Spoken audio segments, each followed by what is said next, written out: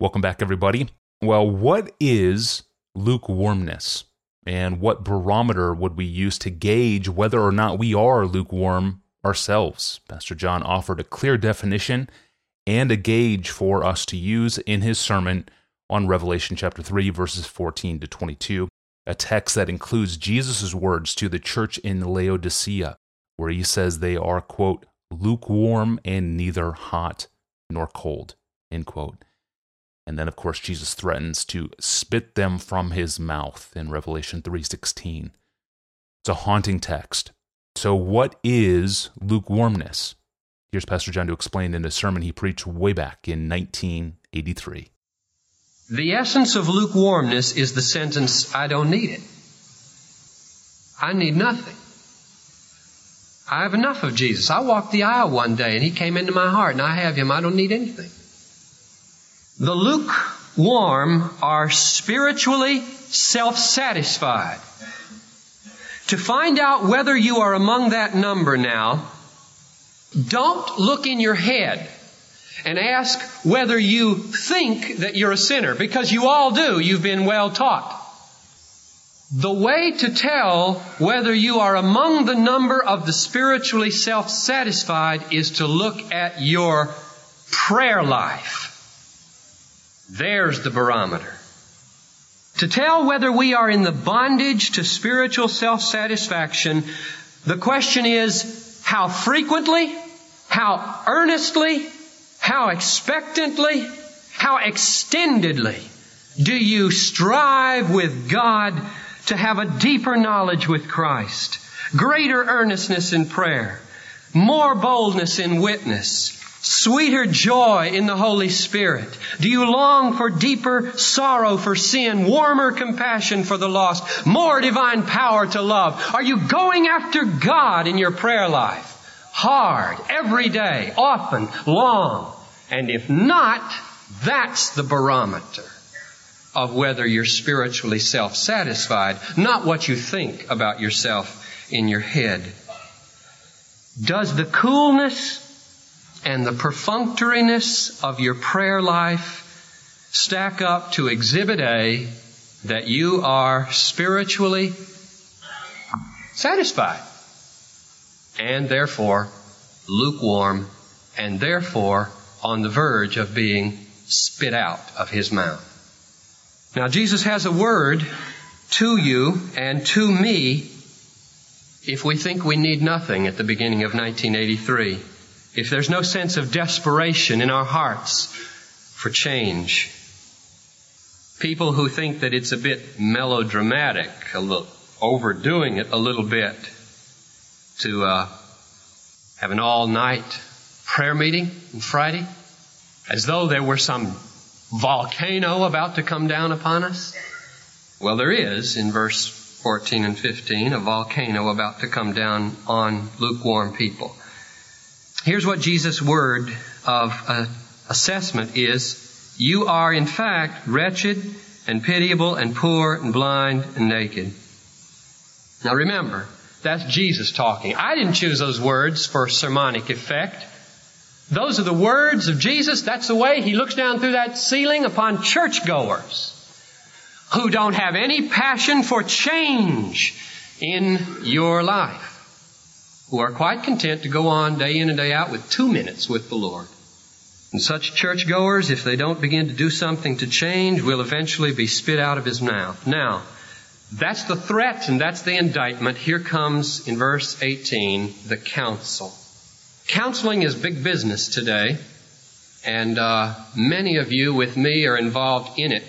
And I just want to say in passing, don't just read books about counseling. Study the master counselor. See that word counsel there in verse 18? This is counseling at its best. Threat, promise. We're going to see the sweetest promise you ever heard before we're done. But before he gets there, the awful threat. Here comes the counsel, the word in between. What are they to do? Therefore I counsel you, buy from me gold refined by fire, that you may be rich, white garments to clothe you, keep your shame, your nakedness from being seen, and salve to anoint your eyes, that you may see. Christ's will for the church is not to spit it out. His will for the church is that our poverty be replaced with wealth, that our nakedness and shame be clothed with robes of righteousness and obedience, and that our blindness be healed so that we see like God sees and assess everything the way He does. And there's only one place where we can get that gold, those garments, and that medicine, and that's Jesus Himself. And that's why He says, buy from me gold. Now, how do you buy gold when you're broke? He just said you are poor, blind, naked, miserable, wretched. Not only poor, not only broke, but blind. You can't do any work. You can't earn any money when you're blind. And not only blind, naked. You can't even go out of your closet. How do you get the wealth of Christ? Robes of righteousness and obedience and power to love. Salve to make us wise with the wisdom of God when you can't even go out of your closet. The answer is in verse 20. You don't go out of your closet. You open the door and let Jesus in. Behold, I stand at the door and knock. If anyone hears my voice and opens the door, I'll come in and eat with him, and he with me. Now that verse can be applied with legitimacy to unbelievers. But that's not its meaning here. I want to drive that home. That verse is addressed to lukewarm Christians who think they have Christ sufficiently. And He's just out there knocking on the door of the Christian's heart. It's addressed to lukewarm Christians who think they don't need any more of Christ. We've got His riches, we've got His garments, we've got His medicine, and He says, you don't. You're poor, blind, miserable, naked, and pitiable. People who keep the door shut on the most inner room of their lives. People who want to keep the Lord on the porch and deal with Him like a salesman. You might want to buy the thing, but you don't want Him to come in. Mixed up in the deep places of your life.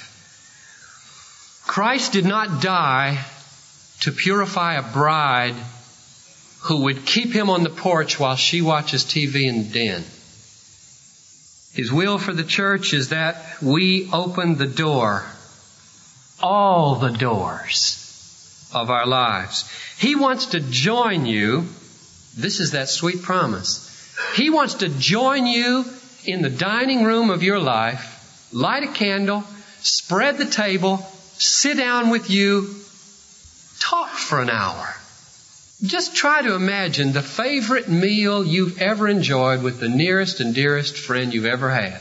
That's the experience Jesus wants with everybody in this room. And He's knocking right now and asking for it. Wouldn't you take the time for me, please, an hour, so that I can eat with you and you with me?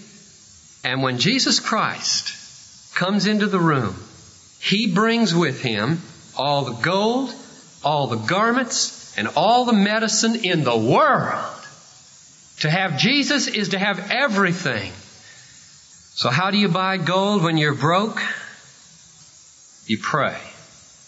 You start opening all the doors of the deep recesses of your life, and you appeal to Him to come into every single sphere and be at home and sup with you and you with Him.